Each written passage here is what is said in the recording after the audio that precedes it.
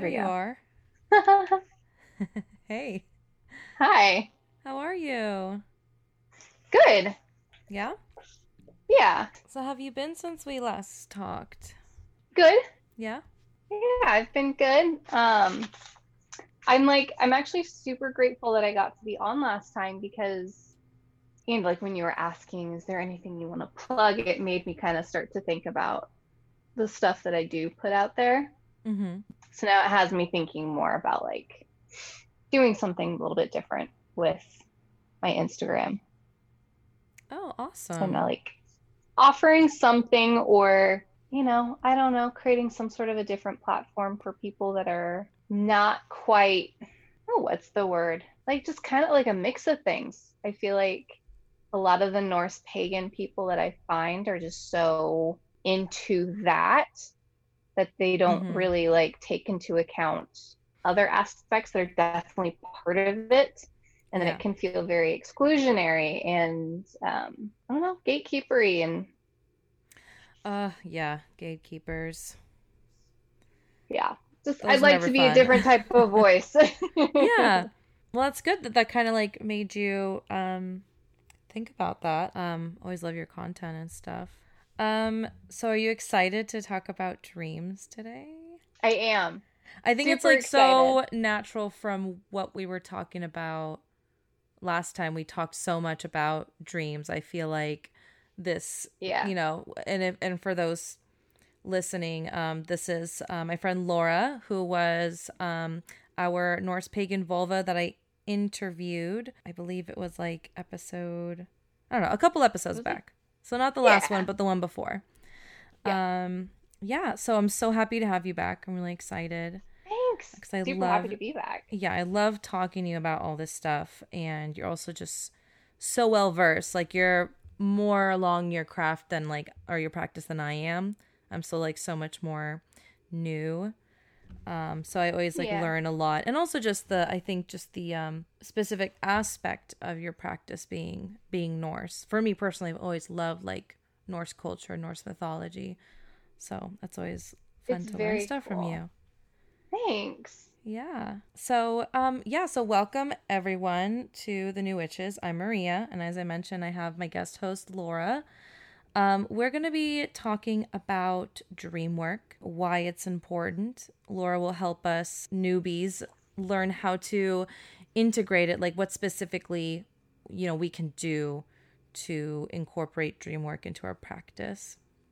My part of the show, so I'm just going to go through kind of like what are dreams, right? Like just like in a Yeah. scientific level. I'm not going to get too deep into science because I don't want to, that's not totally what we're about. But per Psychology Today, dreams are the stories the brain presents us while we are in REM or rapid eye movement stage of our sleep cycle.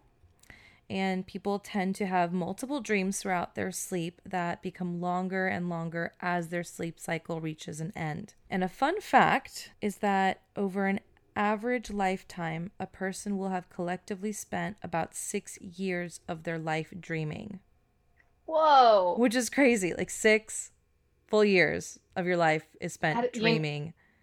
I even never even considered how much of my life has been dreaming. The fact that they have that as a stat, I think is amazing, and I love Yeah. that. Yeah. And I'm like, that's Oh just my like the God. average too. That doesn't even like if you're like a heavy napper, like my Right. boyfriend is. He loves napping. That number Oh might God. be Yep. higher for you. Right. But yeah, I thought that was like so crazy. I've heard like crazy statistics like you spend 3 minutes of collectively of your life cracking eggs, and I'm like, why the fuck do Yeah. I care about that?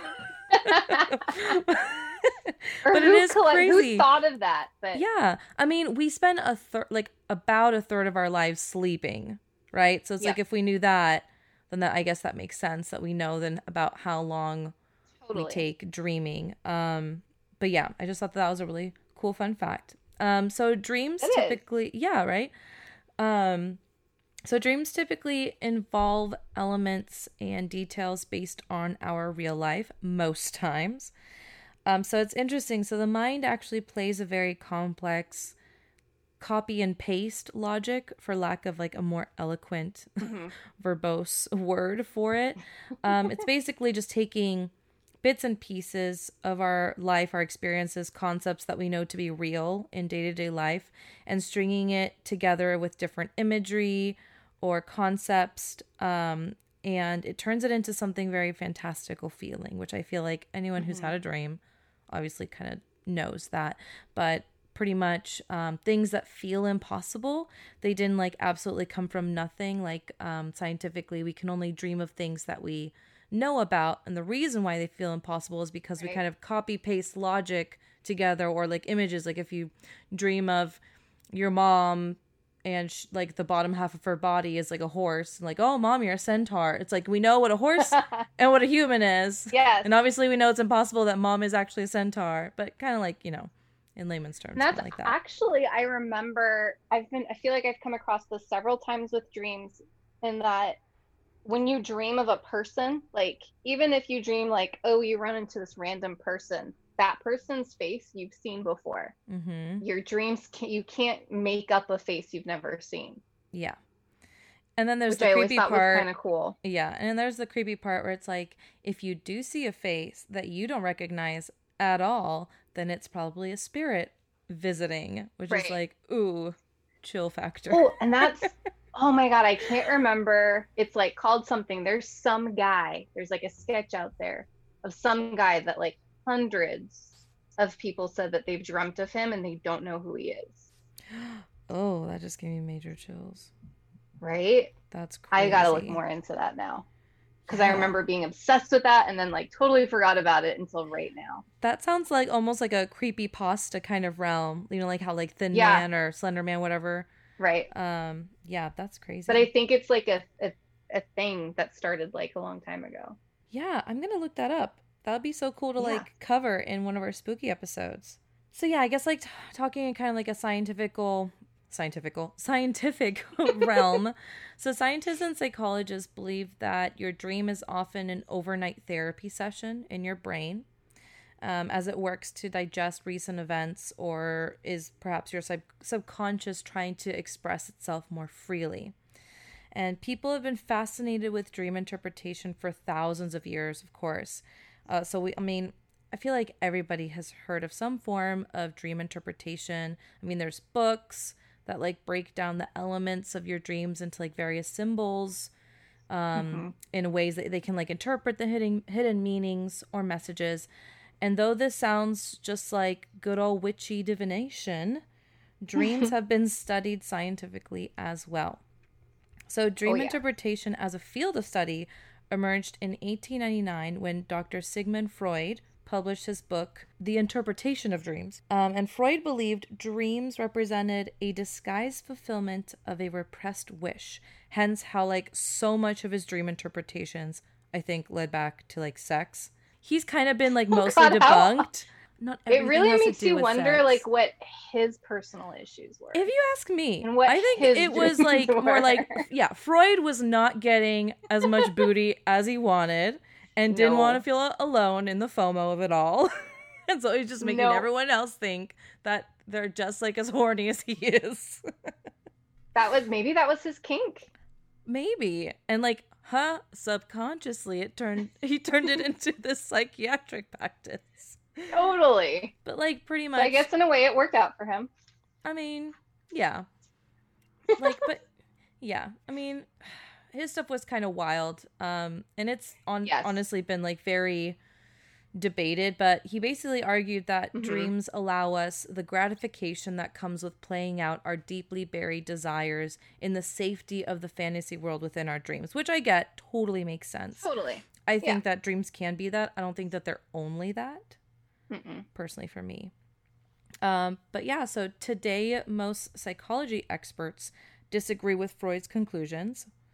And some believe dreams don't signify anything at all, which is like the other side of the spectrum. And I'm like, I'm kind of calling bullshit on that as well, because I mean, I feel like everyone has had an anxiety dream. Like, I don't think you can say a dream can't signify anything at all, that it's just all nonsense. I really don't believe that. Like, it can be nonsense, But I Yeah. just feel like dreams are so I think dreams are fluid, Oh, absolutely. you know, in their purpose and in their meanings. They're so complex. And as I'm sure, like, as you were looking everything up, like, I mean, it's something they're still studying. They're using it as a form of therapy now Yeah. because Yeah. they're finding that there's it's science. Like, Mhm. it's dreaming is a science where you, like, that Yeah. areas of the brain that light up and everything. It's When you think incredible. about it, it's almost like a form of like studying like the occult because it's just so unknown. Hmm. Like scientists don't even know it like for sure why we even dream. And Right. you know, like various species, it's not just humans, dream. And even Yeah. crazier like fetuses dream when they're like in the womb, which I find just like insane because then it's like Right. they're just dreaming about like muffled sounds and maybe like flashes of light or something. Like that's the Yeah. most that they could experience, but like who knows? But yeah, just as like I guess like an evolutionary trait, scientists still don't know for sure. Like there are theories, but no one knows for sure why we Hmm. even dream, which is pretty Right. cool. Pretty It crazy. is pretty cool. And then also just finding out like what they've found. Like one thing that I actually learned when I did a program, I can't remember if it was the chronic pain program or the sleep program, but they talked about the different levels of sleep that you go into. And they were finding that there's some process that happens in your deepest sleep in the non REM cycle part of the sleep, Mm-hmm. where there are certain glands that they shrink and they allow for a flushing of byproducts, and Oh. that they think that this might be connected to Alzheimer's. Oh. And now they're starting to make a connection between how much of that deepest sleep you get and your chances of getting Alzheimer's, Wow. which That's is, crazy. yeah, it's super crazy. That's, I guess, like the newest thing that they're looking Mm-hmm. into, connection wise. But just the idea of people looking into dreams and how the brain functions and Yeah. all these different connections that they're making of, Mm-hmm. how important it really is to dream and to Yeah. get that part of your sleep. Yeah, I mean it's very clear like the reason why we sleep obviously to like rest and repair ourselves physically, mentally. Um but also to just like look at like how even just scientifically it's been recognized like the importance of dream and like the Mm-hmm. fascination of it. It's this whole thing that we have yet to like we've just scratched the surface probably. Yeah. Um, but you know, like this whole podcast episode is like the importance of dream work, right? And like what it is Mm-hmm. and how to do it. And just like for those skeptics out there, like even just on a skeptical, objective, non-spiritual level, it can really be very important to your psyche for sure. Incredibly important. Yeah. Yeah. I had actually had a friend that she went to a therapist that he specialized in like dream therapy. Mm-hmm. And uh she like had this incredible dream where she was like hiking a mountain and her legs were like supernaturally strong and they felt almost like she almost felt like the bionic woman, like she was just bringing up like these slopes, like these inclines that would be impossible. She's just like bounding up this hill and she gets up to the top and it's like she can see all her favorite places in the world from there, like, and it's just so just super happy. You know, she's on Yeah. metaphorical cloud nine in this dream. And I remember her telling me, like, so I had this dream and I told my therapist about it. And she went to see him because she was, like, having a bout of depression. And she was Mm-hmm. finally, like, in a really good spot. And he was like, wow, well, you know, I won't say your name, so and so. Like, I think that says just how much you've healed, Mm-hmm. you know? And, like, he's, I mean, it's very, like, apparent the symbolism, how Right. like you've grown stronger than you thought you would, you're at the top, like you're at a summit level in your life right now. And he's like, do you even want to keep seeing me? It sounds like you're doing great in life. But yeah, I always thought that was really cool. That is cool. Yeah. All right, so yeah, so there's the scientific realm of dreams, Mm-hmm. right? But then there's of course like the ancient understanding of what dreams are. So I'm gonna go into a little bit of how dreams were perceived. Oh my god! My garage is just exploding. My dad just got home.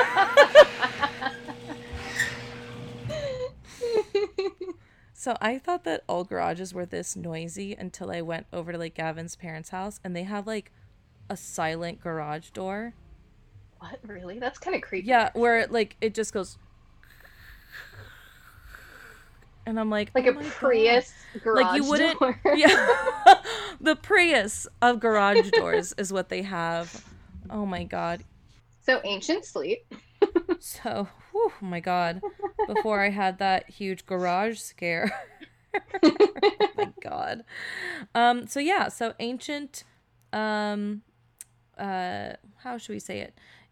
Ancient concepts of dreams across cultures, right? So Yes. even with all this, like, you know, understanding and the scientific, you know, interest of dreams, nonetheless, people across cultures and beliefs, you know, still search for answers and hidden messages in dreams. So the Greeks believed in the god Morpheus, who was the personification of the dream world. And he was one of thousands of children of the god Hypnos, and his true form was very demon-like with like very large black wings that helped carry him from dream to dream. His job, though, was to carry messages in people's dreams, and when he would present himself like a human to, I think, like soften the delivery, because it's like one thing to get a message from a human versus like a demon with ginormous black wings. Because I'm sorry, I didn't hear the first part that you said in your message because I was looking at your fangs, your wings. I was a little distracted. I wonder how many times it took him visiting people to realize. Like, oh, maybe I should change my approach. Stop screaming, stop screaming. I have a good message for you, I promise. I just look scary, but I'm not scary. I'm a cool god. I'm not a normal god. I'm a cool god. Yeah, so that was Morpheus, and I know that there's also a particular Greek god for like nightmares, so that's like a different guy. So Morpheus, and they had different gods within the dream realm that served different purposes that I guess collectively represented dreams and sleeping. But Morpheus is, I think, the most well-known. I mean, we think of morphine, right? That's where word morphine comes from. It gets you all loopy and sleepy. But his particular job was delivering messages to humans. And so then there was also the Native American tribe, the Ojibwe, who originally lived near the shores of Lake Superior. And they were really big on dreams as well. So was that the tribe that originated the dream catcher? Yes! That is. So the whole story behind the dream catcher, they have this goddess, or perhaps, I don't know if maybe they... maybe she's like an animal, more like an animal spirit. I'm not sure. I'll just call her a goddess. I'm sure that's not correct, but she's like this divine, spiritual kind of deity. I cannot pronounce her traditional like Native American name, so the English version of it is just the Spider Woman. So the Spider Woman was believed to watch over the Ojibwe people. Every morning, the Spider Woman builds a web. Well, she would build a lodge, but I mean, it's made out of a web. And it captures the sun with dewdrops that hang on the tendrils of the web. And she brings sunlight to her children, the Ojibwe people. So it's kind of like protecting them, wrapping them in light. As the Ojibwe spread throughout the land, so away from Lake Superior area, the Spider Woman could no longer look after every tribe member as easily. So the Ojibwe people started making what we common folk know as dream catchers. And the legend goes that if you hang a dream catcher over your bed as you sleep, bad dreams will get caught in the webbing and will deliver only good dreams. And that's like a way for, think of it as like a satellite reach for the Spider Woman when they started just like, you know, they let like their original region of Lake Superior, I guess, was known as in their lore believed like where they emerged, like their, I guess, their motherland, like Hmm. their origins. But they did eventually like migrate to different areas of North America, and with them, they felt like the farther away they were from their ancestral land, the less Right. like power and connection to the deities that they had. So the dream catcher was one aspect that they did to help stay connected to particularly Spider Woman. And finally, I just like happened upon this one, just totally unrelated. The Norse, they I don't know why I looked up the Norse dream methods. I mean, I just, very random. Nothing to do with you. And you can totally correct me because I'm sure you know more than I do. And this was obviously very, like, very surface, but pretty much Hmm. the Norse, they took dreams seriously while they acknowledged that some dreams were random and meaningless. And this is what they called drömskrok, or dream nonsense. Hmm. They also believed other dreams could have profound meaning and even help you see into the future. And so again, like, I mean, like what we talked about and how you described like the Norns, how like they were big believers in fate. How you got there was Yes. different, but there were certain like fixed points in your destiny. Yep. So that belief in and of itself makes it for like you to be able to believe in like trying to see into the future, and what exactly your fate is.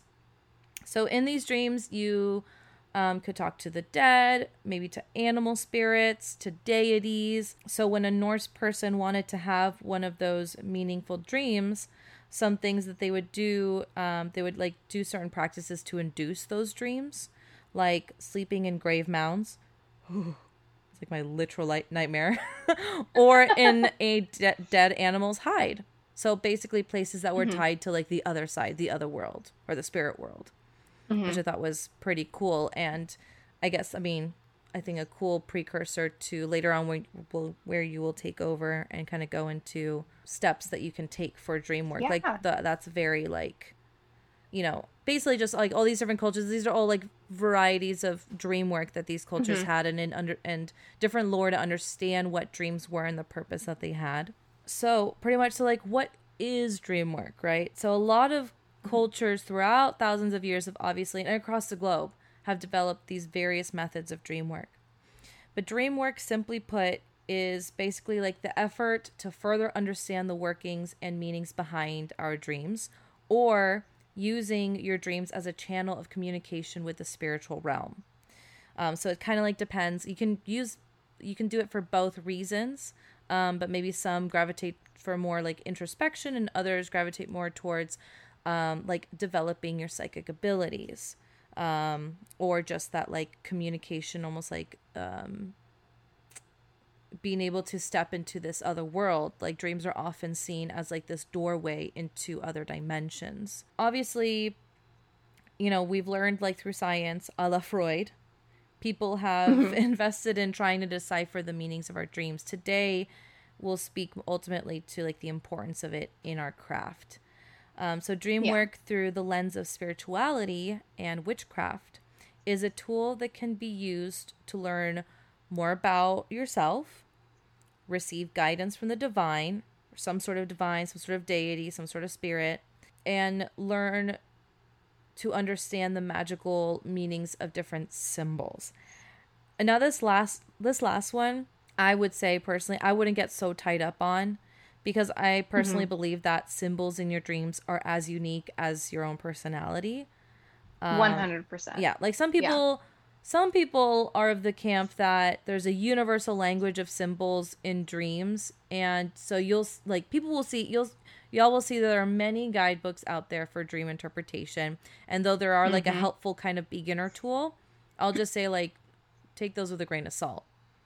Because it's Yeah. like ultimately like if you are emphasizing on the introspection portion and looking at what things symbolize for you, if teeth falling out of your mouth means X in a book, that doesn't necessarily I mean. was just Yeah, thinking of that's. I that feel like that's a example. really, like, really popular one. Um, Yeah. I dream about that a lot. And what's funny is like I was just thinking of like I know there's a very specific meaning for that, but I know for me it's because I've been without dental insurance for 10 years and I'm literally like afraid of things. teeth falling out. Yeah, it's like Very different meaning, very, but very that's different unique to meaning. me. Exactly. I mean, it's like it's so unique to the individual what those things mean. And also just I think the context in which they present themselves in your dream too Right. is another thing. Like, because I've had dreams where I know it's like it's an anxiety dream that's very clear. Like, all right, this is representative of this anxiety that I have going on in my life that I have yet to address. Mm-hmm. And then other times where it's like so symbolic that I'm not fully sure what my dream is about, but I like Right. so, and then that's when I have to kind of do the work to like dig in deeper to it. Mm-hmm. We've been focusing a lot on like the symbolism and stuff, but also this whole thing, and similar to Norse mythology and many other Norse cultures and other cultures around the world, that dreams can be a stepping stone towards psychic ability. Yeah. That's so dreams can help develop that if you're interested in It's growing that kind of, aspect of yourself. it's like the first step to following your intuition. Kind of like you're bringing up, like you can get books that have like this means this and that means that, Mm-hmm. but also kind of like, I think we talked about this last time, but maybe it was after we were recording, like reading tarot cards. Like you know the meaning of a card, but there might be something in the symbolism of that specific card that really calls to you. Yeah. And that's kind of your own intuition clicking in. But if you're the kind of person that doesn't even go to that point, you can miss a lot. And I think since dreams are so personalized, it's like dream work is an excellent first step to trying to awaken whatever ability you might have. And it's so funny because I feel like in the very first episode where Melanie and I talked about what we call our gateway behavior into witchcraft, like things that we Mm-hmm. were witchy that we didn't know we were doing that were witchy. One of them was just talking about my dreams ad nauseum to like my Yeah. best friend Marie, and we were like dig into it. But yeah, and then I realized like in that dream work it can be very adjacent to shadow work as well, or it can be like part of it Oh, totally. Like totally. it's not like a huge revelation when you know what shadow work is, but I kind of just I Mm-hmm. never in my shadow work I've never actually utilized dream work. For me my dream work has always Mm-hmm. been kind of just like a fun thing, like that's fun to try to like analyze, but it Right. totally does flow very smoothly into shadow work as well. Oh, totally. And I think I told you again after we were recording about my experiences with the shadow work Mm-hmm. in my dream work. Yeah. And it's totally, I think it's I consider it like a safe but scary way to work on shadow work Mm-hmm. for dream work, but it really, I think dreams are kind of like a gateway to, and again, that part of your witchcraft, Yeah. or your abilities, whatever. Yeah, because I It's mean, perfect. if you're looking at your dreams as like a reflection of yourself, and like just as you're not only a sunshine and like rainbows kind of person, no one is, not even like the most positive person is No. only, sunshine, just like pooping out your ass. Like neither are your dreams, So Right. and if anything, your dreams are going to reveal those darkest sides of you. Yep. Like if you start dream work, you'll be looking at aspects of yourself, your identity, your strengths and flaws, the light and the dark, and it can be also very powerful when trying to work through trauma. And that also kind of ties back to then Yep. like the psychoanalytical aspect of dream work, because I know Mm-hmm. that's definitely used with trauma, and it can also be Yep. not just like a healing tool, but on the other side of the coin, it's also a symptom sometimes, which I've like Yeah. personally had too. But dreaming with purpose can open so many doors for you spiritually and just psychologically too. So that's kind of like my, in a nutshell, what dreams are, what kind of dream work is, and why it's important. And I wanted to share like my own personal experience with dream work. So as I mentioned, like I would talk Mm-hmm. about my dreams a lot with Marie, and I still do. But yeah, I've always had like the most vivid dreams since I was young. And I've had ones that were just like super beautiful or like they were really symbolic or crazy. Obviously, I've had like nightmares. Like we've all kind of had those, like the different kinds of dreams throughout our life. I've also had nightmares that I like wasn't so sure were just nightmares, right? Like those like kind of like, I'm not sure if that was like just a nightmare. Mm-hmm. It felt really real. So I've had those, and I've had a lot of dream visitations from the Yeah. dead as well.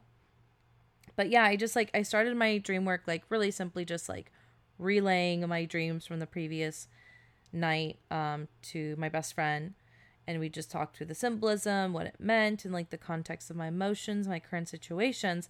But I like really wanted to share this one really, really nice dream that I had that was just like the most dreamscapey that I could get, but without it being too crazy and it being meaningful. So this one dream, it was like really short too, but it was just gorgeous. So before this dream, I was kind of indifferent to the like lilies, like the flower lilies. I thought they were really pretty, but I never like felt any like pull towards them. But one night I dreamt that I was in a field of lilies, and there were millions of twinkling stars like glowing in the sky. There was like soft, like purple, pink kind of dusk lighting like out far in the horizon.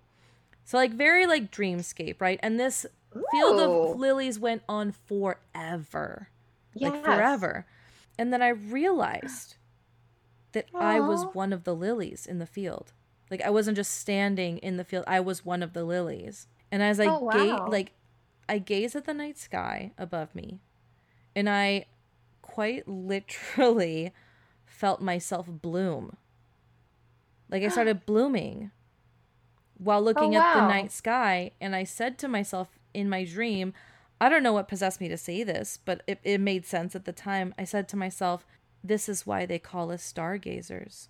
It was just like, That's so beautiful. I know, right? I was just like, I woke up and I'm like, oh my God, I've done it. Like, I'm complete in my life. That needs to be a painting.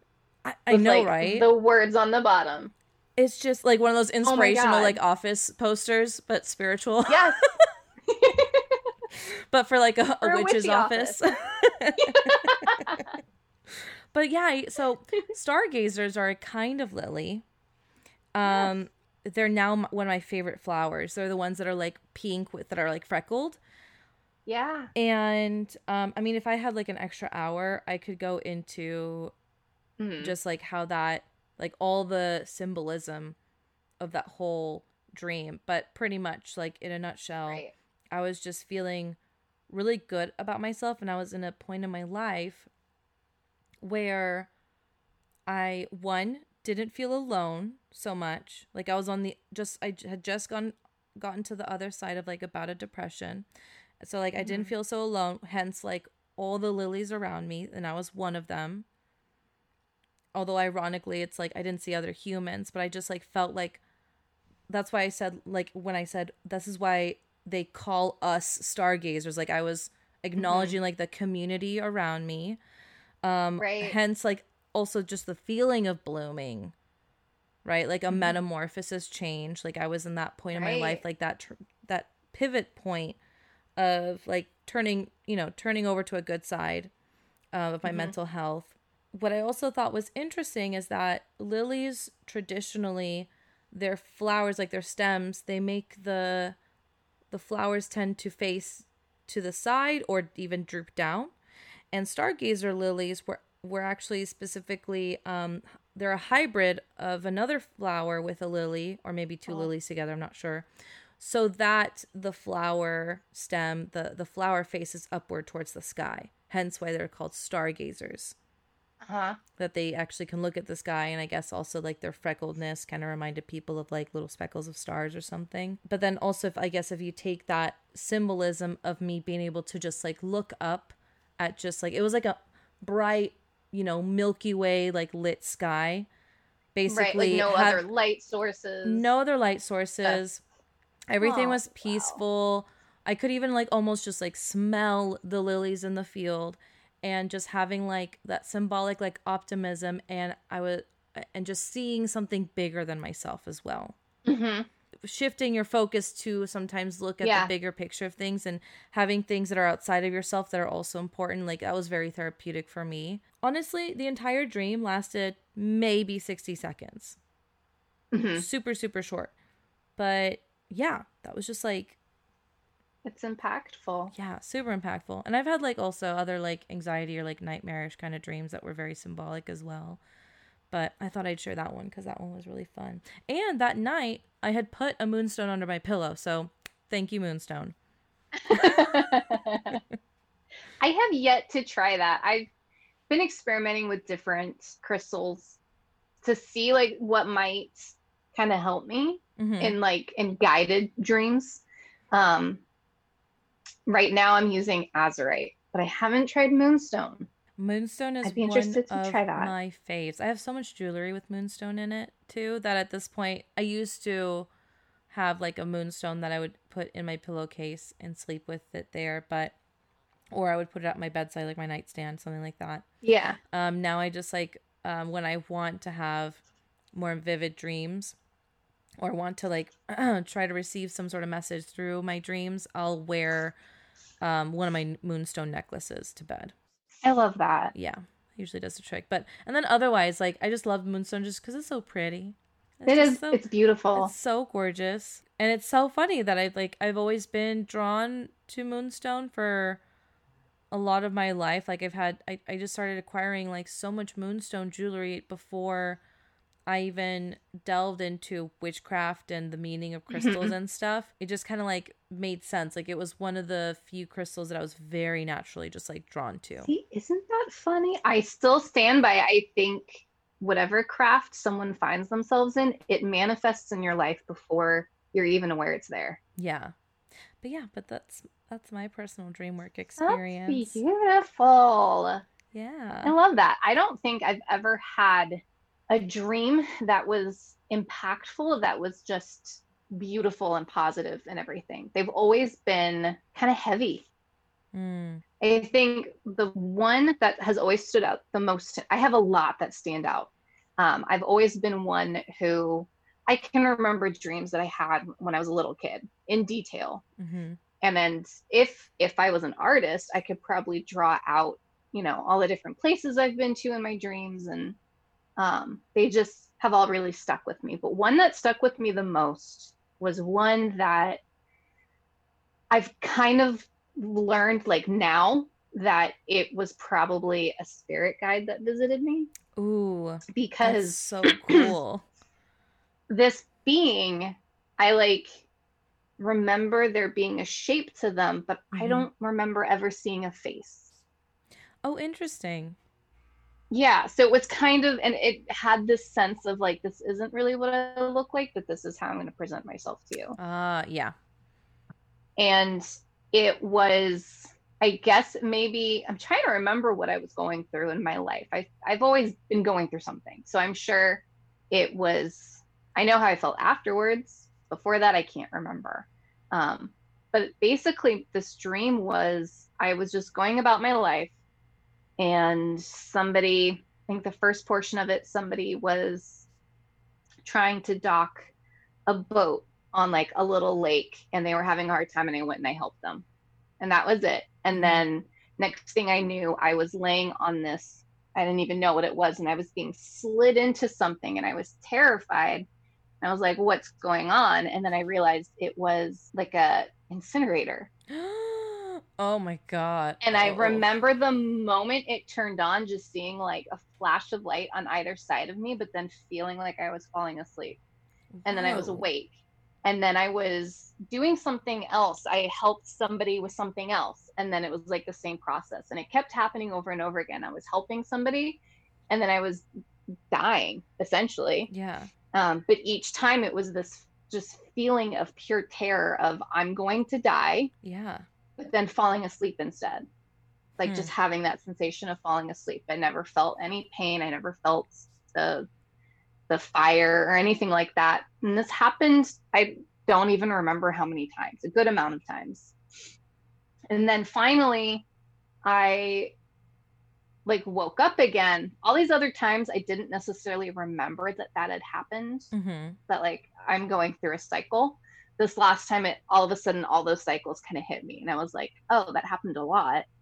But I remember I was standing on this balcony overlooking, it reminded me of, I've never been, but you know, pictures of like Greece where there's all those Yeah. white buildings with the blue roofs. Yeah. I think that's like It reminded Santorini. me, Yeah. yeah, it reminded me of something like that, like all these buildings like on this like little hill cliff thing, and then there was like a beach and a beautiful blue ocean. And I was just kind of standing there confused, and this being came up to me and was like, "You're done now." And I was like, "Well, done with what?" They're like, "You're done." Like they just kind Oh. of left it at that. You're done. And now you're left with two choices. You Oh. can either move on or you can stay with your loved ones. But the thing is, if you stay with them, they won't know you're there. What? They can't talk to you. They won't be able to see you. And I was so filled with this feeling of, I'm not ready. I don't want to be without them. Like all I wanted was to be with my friends and my family. Yeah. And I just missed them. And I didn't feel like this situation was right. Mm-hmm. And they were basically like, no pressure, you can go back, but that's the deal with it, is you can't be around them. But I can tell you that moving forward isn't going to hurt anybody. It's not going to hurt them. Um, Mm. but it's for you to choose. And they kind of walked away. And then that's when I woke up. So it Wow. wasn't really about making a choice. But I remember afterwards feeling like every day of my life, like kind of putting more focus on the people around me. Mm-hmm. Like I had been in therapy for years at that point, working on all my own depression and anxiety and PTSD and everything. And it kind of made me think like, okay, in a way, like the world is a little bit bigger than me. I don't, if I died tomorrow, I want to make sure that I feel good about my interactions with my friends and my family. I want them to know how I feel about them. Um, I don't want to die and feel like I can't move on. Yeah. Oh, that's like a huge fear of mine as well. It's like, Yeah. just not being ready or not being able to accept it is almost like a huge Yeah. fear in of itself. It's definitely something that I had like thought about, but not in that way. Because Mm-hmm. I was very suicidal. It was something that was on my mind all the time. And um, I know all those feelings kind of went away after this drink, because I just, it like, it reframed my way of thinking. And Mm. I don't know, it like in a weird way, it brought me a lot of peace Well, it and sounds just like the it. idea Yeah. of life. Yeah. So why? So, So it's interesting that your dream had that cyclical aspect of it, of helping someone right. being put into the incinerator and it being turned on, you falling asleep. What do you think about that aspect of the part where you're helping someone?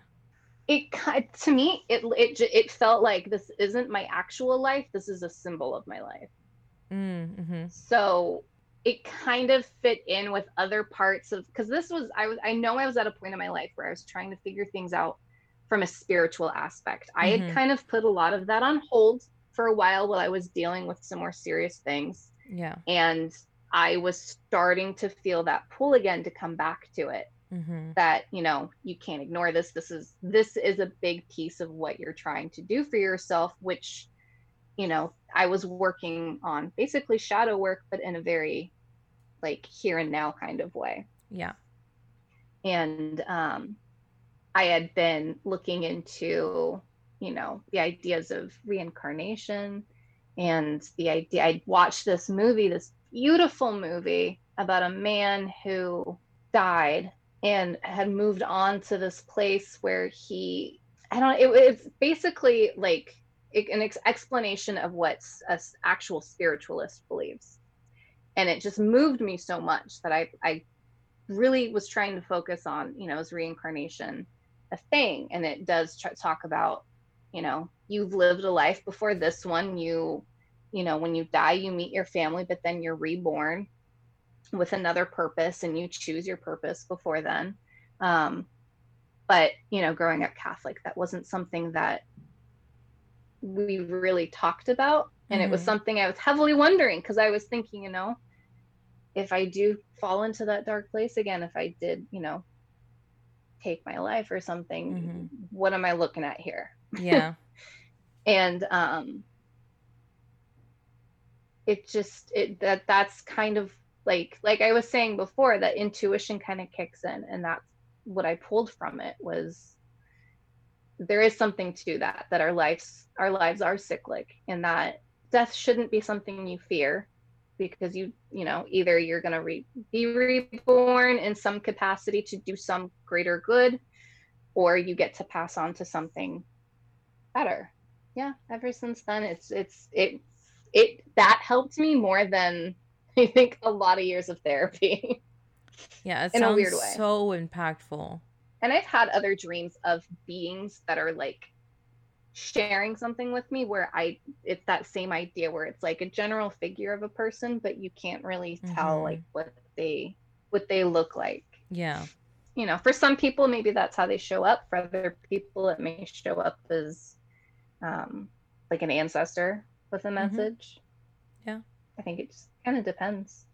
Yeah, it really does depend, I think, on the person. Also, like what you're open and receptive to. Like if you're focusing on ancestry work, or if you're working with some sort of deity, like whoever your spirit guide is. Like for me, I know that the reason why I've only dealt with or seen people that I know, like loved ones that have passed, is because that's all I'm really open to. Like other than that, and like maybe an ancestor or two, like anyone else scares the fuck out of me. Like I don't have that kind of time to have to deal with acclimating with like, meaning. And I think they know that. And they probably know that, because I'm very clear with my boundaries. I'm like, listen, family and loved ones are who I feel safe with, and those are the people welcome in my dreams, and that's that. It's like Contact. You remember when she goes to visit the alien planet, and then her dad shows up, and she's like, you're my dad. And he's like, no, I'm not. I just knew that this would make you feel better. Yeah, totally. Yeah, that part was crazy. And then she comes back, and there's like, felt like she was in the world for a short amount of time, but she actually was like out for like 6 hours. Yeah, they said like, oh, you just dropped straight down, but then they looked back, and there was like hours of static. Yeah. Rather than that like split second was or so something. Cool. I watched that movie in my freshman year physical science class in high school. My teacher put it on. I'm like, this is fucking awesome. Oh my god, I was a weird little girl. I remember going into my dad's garage and like trying to find wire. I wanted to play Contact. Oh, and I tried to tell my friends, like, I want to be Ellie. Oh, and I want to be just like Ellie. Who's that? I had some weird role models growing up. Ellie, and then Helen Hunt from Twister. Oh, yeah. I wanted to be just like her, too. Oh my gosh, I love Twister. So, I don't know why. The 90s. Pretty much heroines from the 90s.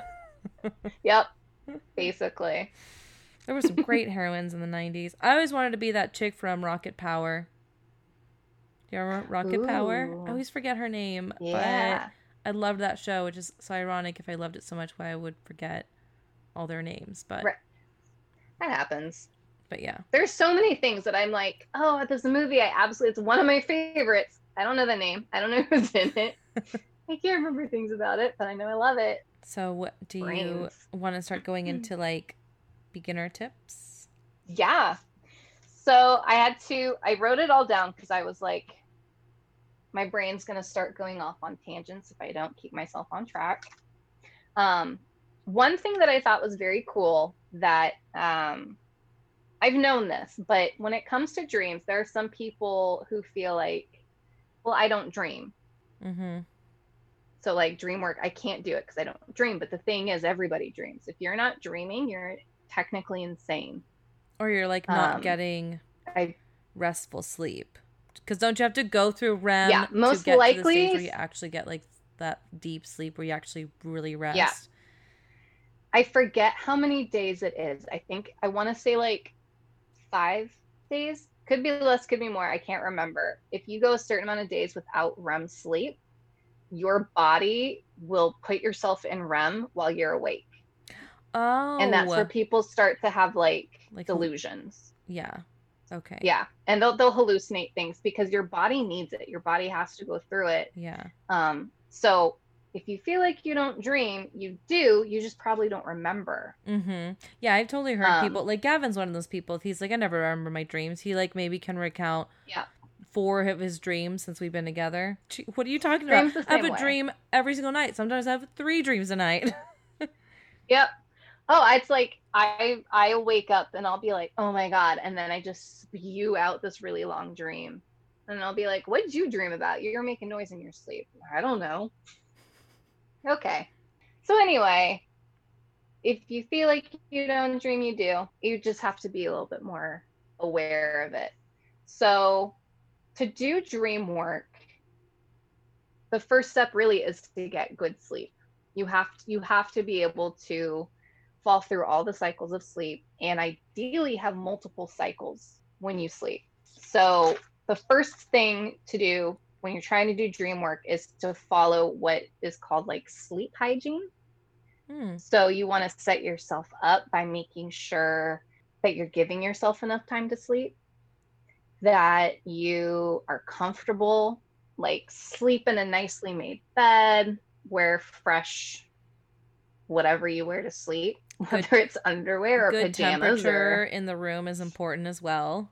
the temperature in the room. I think the ideal temperature was like around mid 60s. Make it as dark as possible, as quiet as possible. If you need it, earplugs, white noise machine. Ideally, nothing that's going to, like, I know a lot of people will fall asleep like watching something on TV, Well, it's like but it you, can be like really distracting. Like it can kind of like yeah, jolt you out sometimes. right. And I know some people use it in like a white noise kind of way, but that really has to depend on the person. Yeah. What works for them. Another good thing is avoiding caffeine for a few hours before bed. Avoid any sort of mental stimulation for an hour or two before bed. Make your house as dark as possible for an hour before bed. Just kind of some general get good sleep kind of things. Yeah. And that's so funny that it's called sleep hygiene. Like when you think of hygiene, you don't often think of setting yourself up for like a good night of sleep as under the hygiene category, but it does totally make sense. It does. Especially because so many people have issues with sleep in general. Their sleep cycles can be totally off. Some people may have, dealing with a lot of stress in their life. They may have something, they may be like bipolar or something like that, and that can really affect your sleep and your dreams. There's like a whole list of things. But I've actually heard that there is another pandemic because of this pandemic, and it is the disruption of our sleep because of like the stress, the worldwide stress of this pandemic and how deeply it has affected our day-to-day lives. And just like humans do not like uncertainty, especially for such a prolonged period of time. Even if you're trying to maintain like a normal-ish schedule, that you feel like you need to sleep more. And it's like that. It's that stress. And because of the stress, like if you're stressed enough, even if you do get get to sleep, because of your stress, you might not be able to get fully through like your cycles and get to that deep, like restful sleep.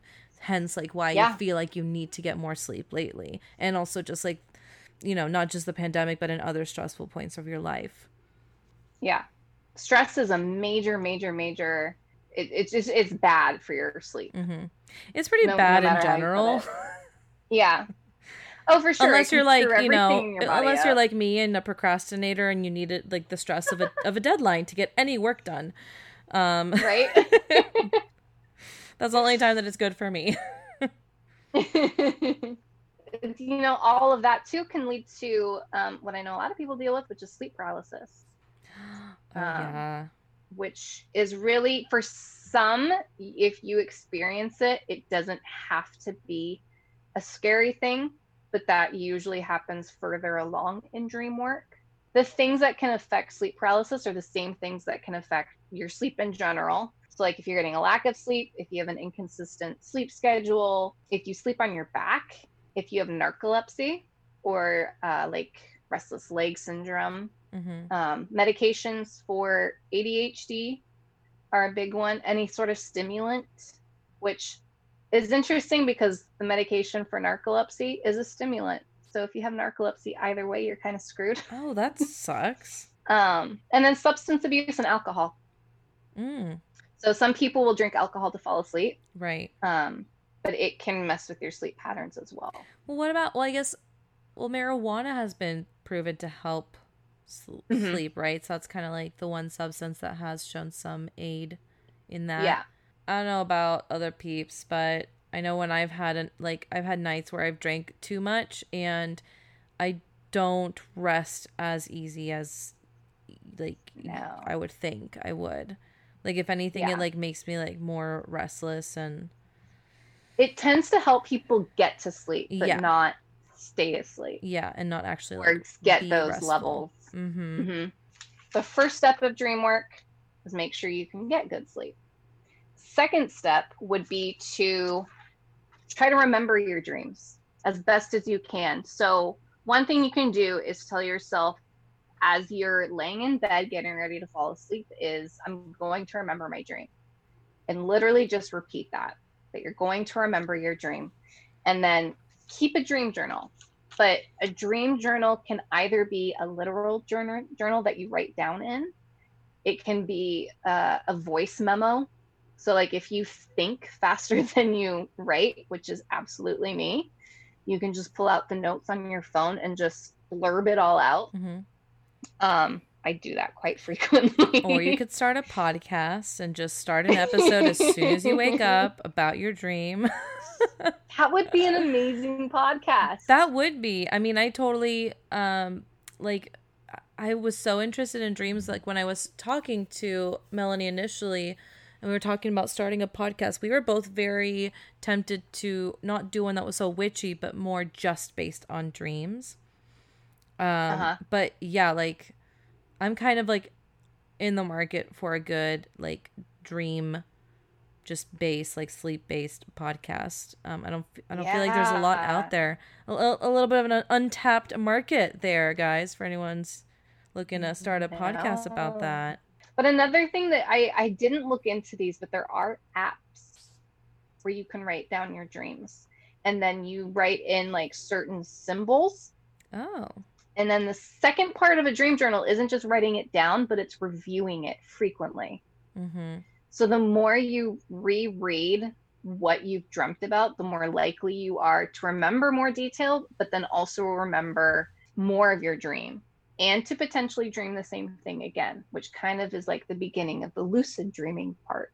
You also can look for certain maybe patterns, either actions that occur a lot or specific items, so that you can try and pay more attention to it.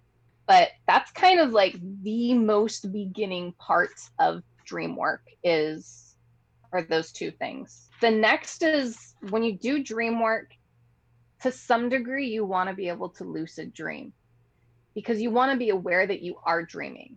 Right. Initially, it's cool to wake up and be like, wow, that was really cool. But you want to get to a point where you can be aware of that while it's happening. So you're going to be more likely to remember it.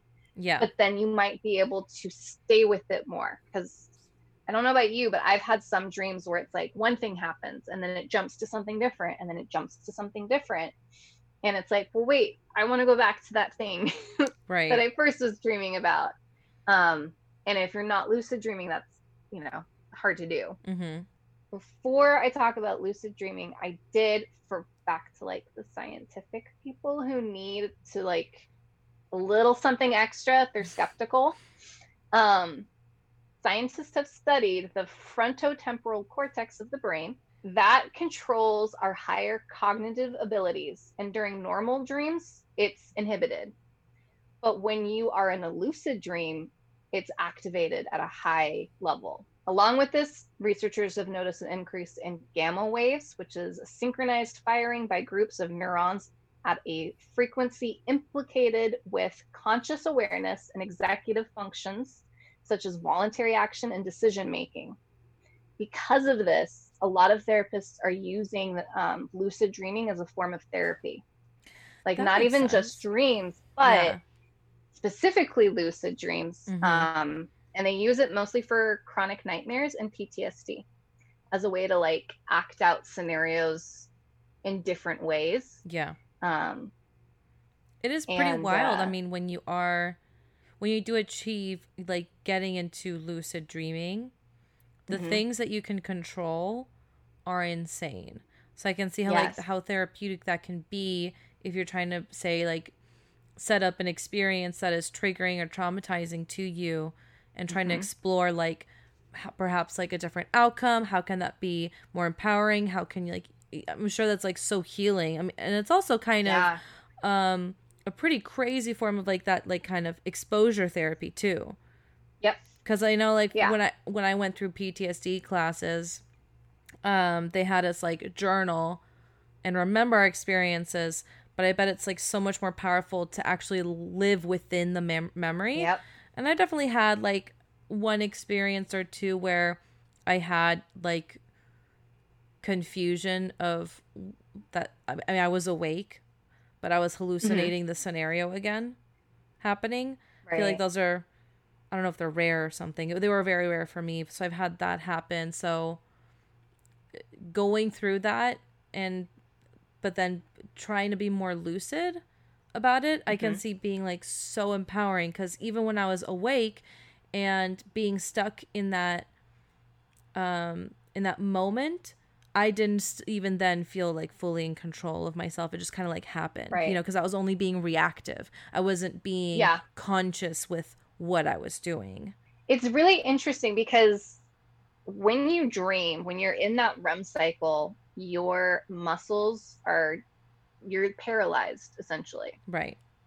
because your brain is working on, you're acting things out in your dream, and science has shown that even if you are sitting still and you're awake and you're watching somebody do an action, your muscles are moving so slightly in a way that's mimicking what they're doing.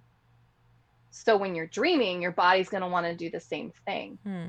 which is why it paralyzes itself. Right. And that kind of goes into how the sleep paralysis thing works. But going back to this, it also offers an opportunity to work on motor skills. Even if your dream work is just like, I want to get better at this sport, that's something you can act out over and over and over again. Like, even though you're dreaming, your muscles will remember that when you wake up, Oh, that's which is crazy. kind of cool. They were saying for people who have issues with certain exercises, they're like, do what you can, but when you can't do anything, just think about it. They're like, you don't Mm. realize it, but your muscles are trying to like figure it out, even though you're sitting still. Our bodies are amazing. Our bodies are amazing. Okay.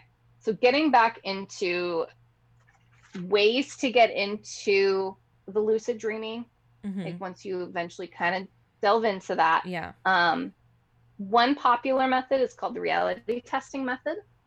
And that's where you habitually ask your waking self whether you're dreaming or not and perform an action that helps you figure it out. Kind of like Inception, how Mm-hmm. we had the little spinning top, Yeah. but ideally you don't want to use an object. A lot of times people will use things like they'll try to put their finger through their hand, Oh. because if you're dreaming, that your fingers should go through. But Oh. obviously, if you're awake, that's not going to happen. Wow. I So, like, if never. you tell yourself, like, There's a my lot of finger's going to go like. through my hand, Yeah. There's a lot of tests that involve the hands, huh? yeah, yeah, like looking at details. That's another. I do have that written down. I'll get to that. But that's like a really basic thing, is just constantly asking yourself why while you're awake, Mm-hmm. if you're dreaming, so that it becomes such a habit that in your dream you're doing it too. And even if you use other methods, this is an easy one to kind of throw into it too. Another one is called the MILD technique, stands for mnemonic induction lucid dream technique. You basically rehearse a dream and visualize becoming lucid while repeating a like mantra expressing the same intention. Kind of like next time I dream, I'll remember that I'm dreaming. And that's kind of what I mentioned before with like wanting to remember a dream or that you dream. Mm-hmm. But it's the same kind of thing. But this is like the next step of not just remembering it, but like maybe I can do something in my dream. Yeah. You can change that to like when I dream, I wanna fly.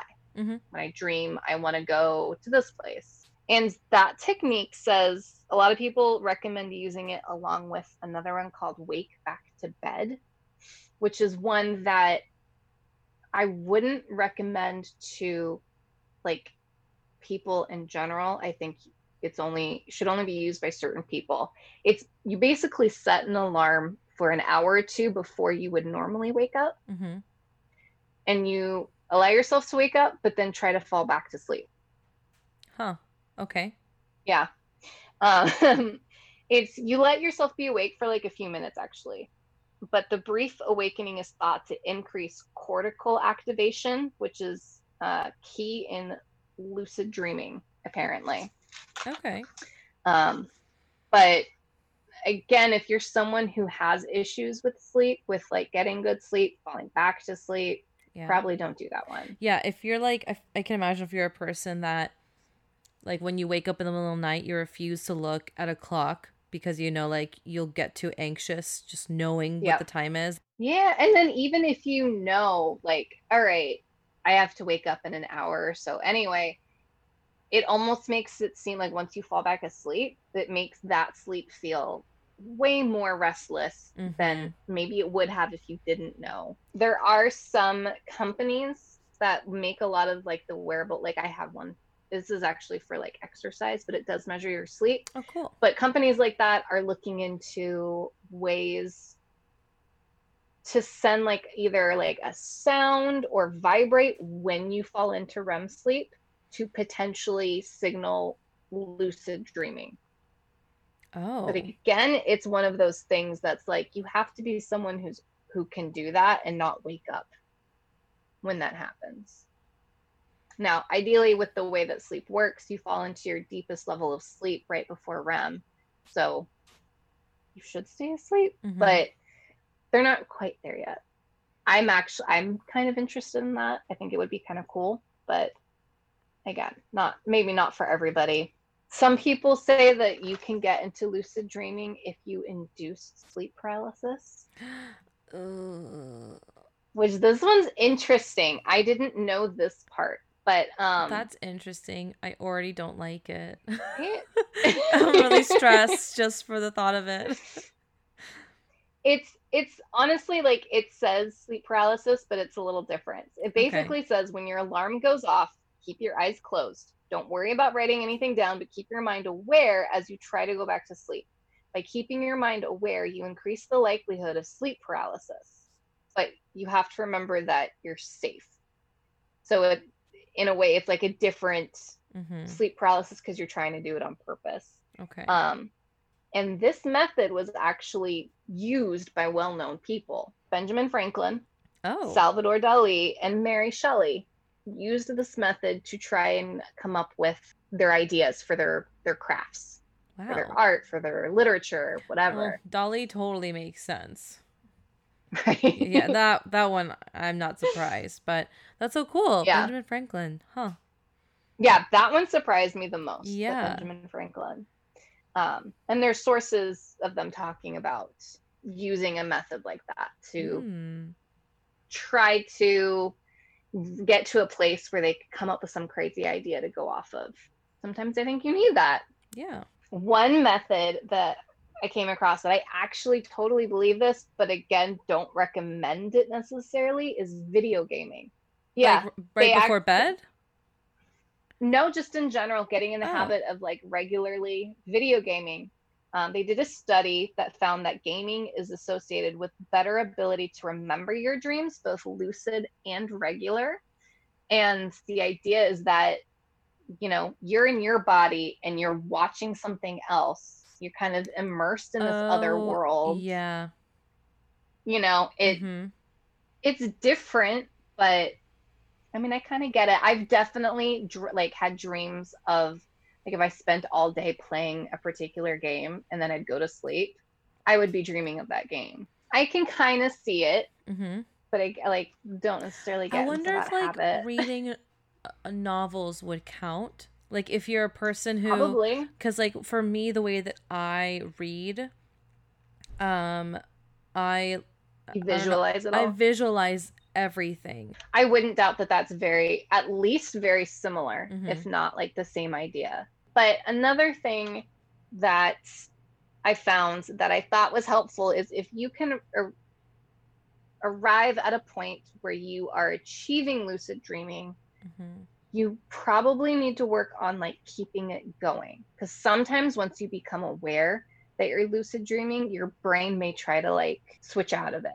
And one reason why it can happen too is people get excited that they realize like, oh my God, like I am dreaming. I know this. Let me do this. Let me do that. And that excitement can raise, adrenaline, Mm-hmm. and then it can wake you up. So I wrote a couple little tips that are helpful to keep yourself in it and to prevent yourself from waking up. And that is to spin around in your dream or fall backwards. Huh. Rub your hands together. The last one is what I do is I just continue, but I tell myself you're dreaming. So it's kind of like Mm-hmm. reassuring yourself that, this is okay. You're just dreaming and it's cool. Or if you're Play it like off. me, you turn everyone into your puppets and make them say what you want them to in your Yes. head. That's like that's Exactly. my go-to, honestly. Like, Right. and it's funny, like I actually had a dream just last night. Oh, this Ooh, is yeah. interesting. And I was shown a photograph of myself. And I'm like, I remember, I forget who was showing me the photograph. I think it was my mom actually was showing me a photograph. And I remember holding it and being like, okay, if this is me dreaming about my future, I'm going to try to remember this photograph as best as I can to see if somebody takes a photo of me and it's this photograph. If I like run into it in my future, Oh, I feel like I very often yeah. dream about little snippets of my future, like Yeah. very, very often. And so have been like practicing. I don't want to be conceited, but I feel like it comes naturally to me. Like I'm not putting too much out. Yeah. No, but I feel like just with so much with so much years of like awareness of how crazy my dreams have been, that it's not like every night that I'm lucid dreaming, but I just like very often have things happen. I'm like, I've dreamt of this.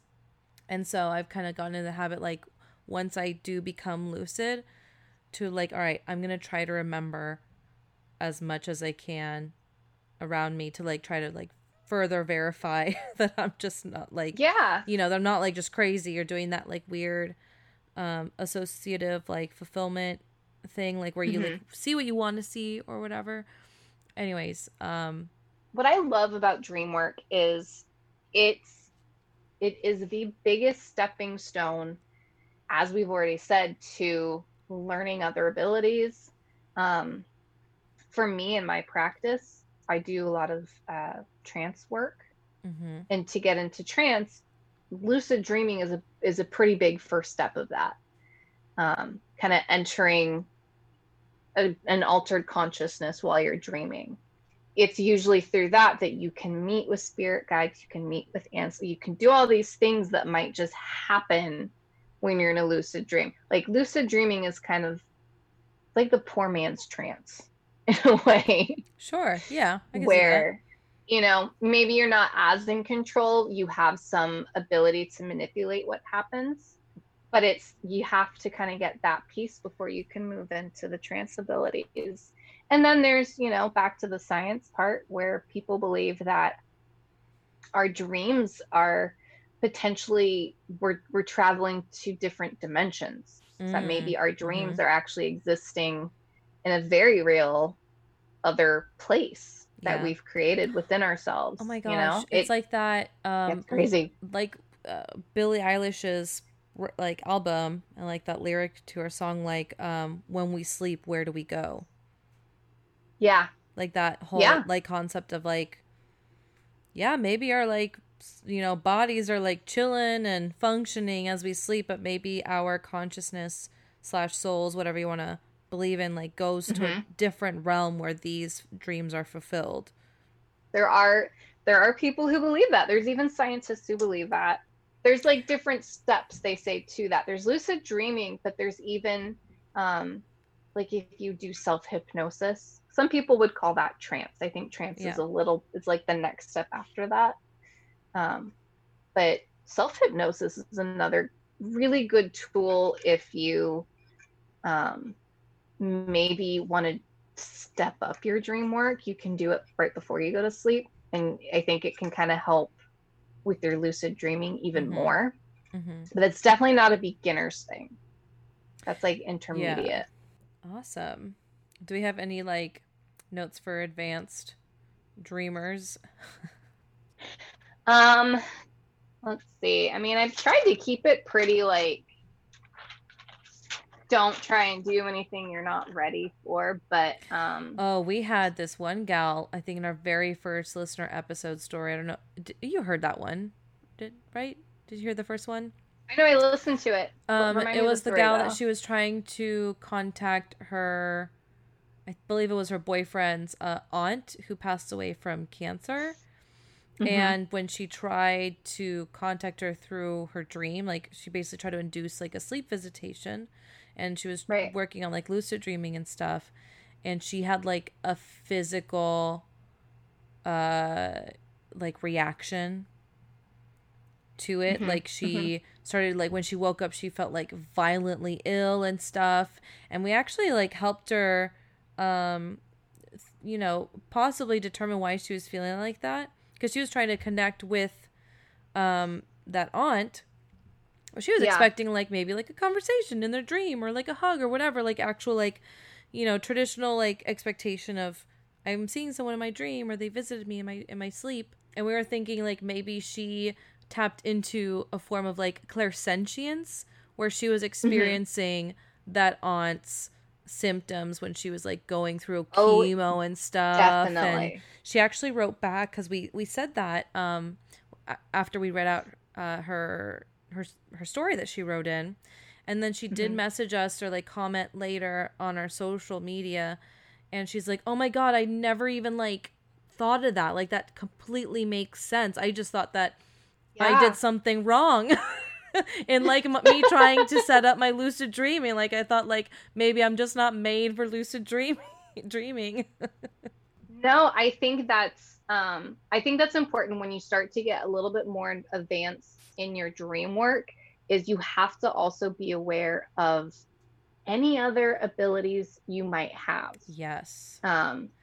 If you are an empath, if you're a medium, if you like any of that, you have to make sure, like if you're going to fall asleep and you're like, I want to contact somebody in my sleep, you have to set those boundaries before you're even like out. Yeah. And then make sure you keep saying that, because if you're just saying, I want to contact somebody, you don't know what you're going to get. Especially if you don't know that you have that ability. Yeah. It sounded like the way that she set it up, she kind of did like everything right in like a spiritual, witchcraft practice to try to contact that aunt. Like she said before she went to bed, I believe, like, oh, I'm ready to, like, I want to contact you. I'm ready to talk to you. And she even like wrote something on a mirror using that aunt's like favorite lipstick. Like, so very like she very, very thoughtful. But then again, like, and I mentioned this too in our like spirit guides episode, you have to kind of bring your expectations down, like not to have like specific expectations, because what it can do is then you turn a blind eye to other like messages that are trying to go through you. Or maybe like in the case of this listener that she wrote in, she was turning a complete blind eye to her ability of clairsentience, because she like totally just expected, like, if I didn't like with my eyes see this aunt and talk to her, that means it didn't work. Like that's the only way that it can happen, and that's not true. It just like I feel like with like lucid dreaming, there's like so many different methods that you can go about it, and there's gonna be so many different experiences and things that work for you. Like, you just have to be, Yeah. you have to have an open mind. It's like, build your boundaries, but have an open mind. Yeah. It's finding the right balance of things. Mm-hmm. And actually, it kind of sounds like she may also be like an empath. Yeah. Because when you meet people like on another plane, Mm-hmm. if you are an empath, whatever abilities you have in this world are strengthened there. Mm-hmm. So if you already kind of like feel a little bit of what other feel around you, that can magnify like tenfold. Yeah. Clairsentience and like empath abilities are pretty crazy when you don't know what they are. They can be very like overwhelming and being like, what the hell is happening? Am I sick? But yeah, honestly, that's like a tune in for next time. Like, we should definitely do an episode just like on like empaths. Oh my gosh, I loved this episode. This was so fun. I know. This was fun. Love dreams. And you did such a good job at like the steps on how to get into it. Like the methods. Thanks. I learned so much from your segment of the episode. Thank you. Yeah, and thank you so much put for it in like writing somewhere. Yeah, you should. Thank you so much for just like coming back on and guest hosting with me again. I just like absolutely loved our first episode together. Again, if y'all haven't listened to it, it's interview with the Norse pagan vulva. It's really awesome, and I'm sure like I'm gonna have you back. I keep saying we, the royal we. I'm me. The royal we. But yeah, so thank you so much for being on the show, Laura, and thank you so much everyone for listening in. I usually do this in the beginning of the episode and I totally space, but I'll be doing a patron shout out. So we have a new patron. His name is Connor Exline. And so this is a shout out for you, Connor. Thank you so much for supporting the show. So if you are interested in supporting the show like Connor and like Laura here, we do have a Patreon page. That's patreon.com/thenewwitches. And you'll get access to exclusive content as well as a handwritten thank you letter from me. Just thank you for supporting the podcast. It's just amazing that people are so generous and supportive of what this podcast does, because it's so much work than I thought it'd be, honestly. But it's so fun, and it's like so encouraging to see other folks out there supporting what I do. And if other ways to support us, follow us on our social media. We're on Instagram and Twitter at The New Witches. And you can find the podcast on Facebook as well. The New Witches podcast. Another thing that I didn't mention is, so at Patreon, one of your perks that you get as a patron, I'll add you onto our close friends list on Instagram, so you'll actually see like exclusive story content that not like our general followers won't see. As well as being added to our, the royal hour, to the podcast fan group on, like, I've built a little community for the patrons of the podcast to kind of just chat and share posts on all the topics that we cover. So, witchy, spiritual, true crime, paranormal, and so that's also been very exciting to see that little community grow. So you've been listening to our witchy episode. We do flip-flop. So the next episode will be true crime / paranormal. And then we also have our listener story episode coming up. We release one every 13th of the month. And so if you'd like to write in your spooky, witchy, weird stories. Alien, yes, I love the alien ones.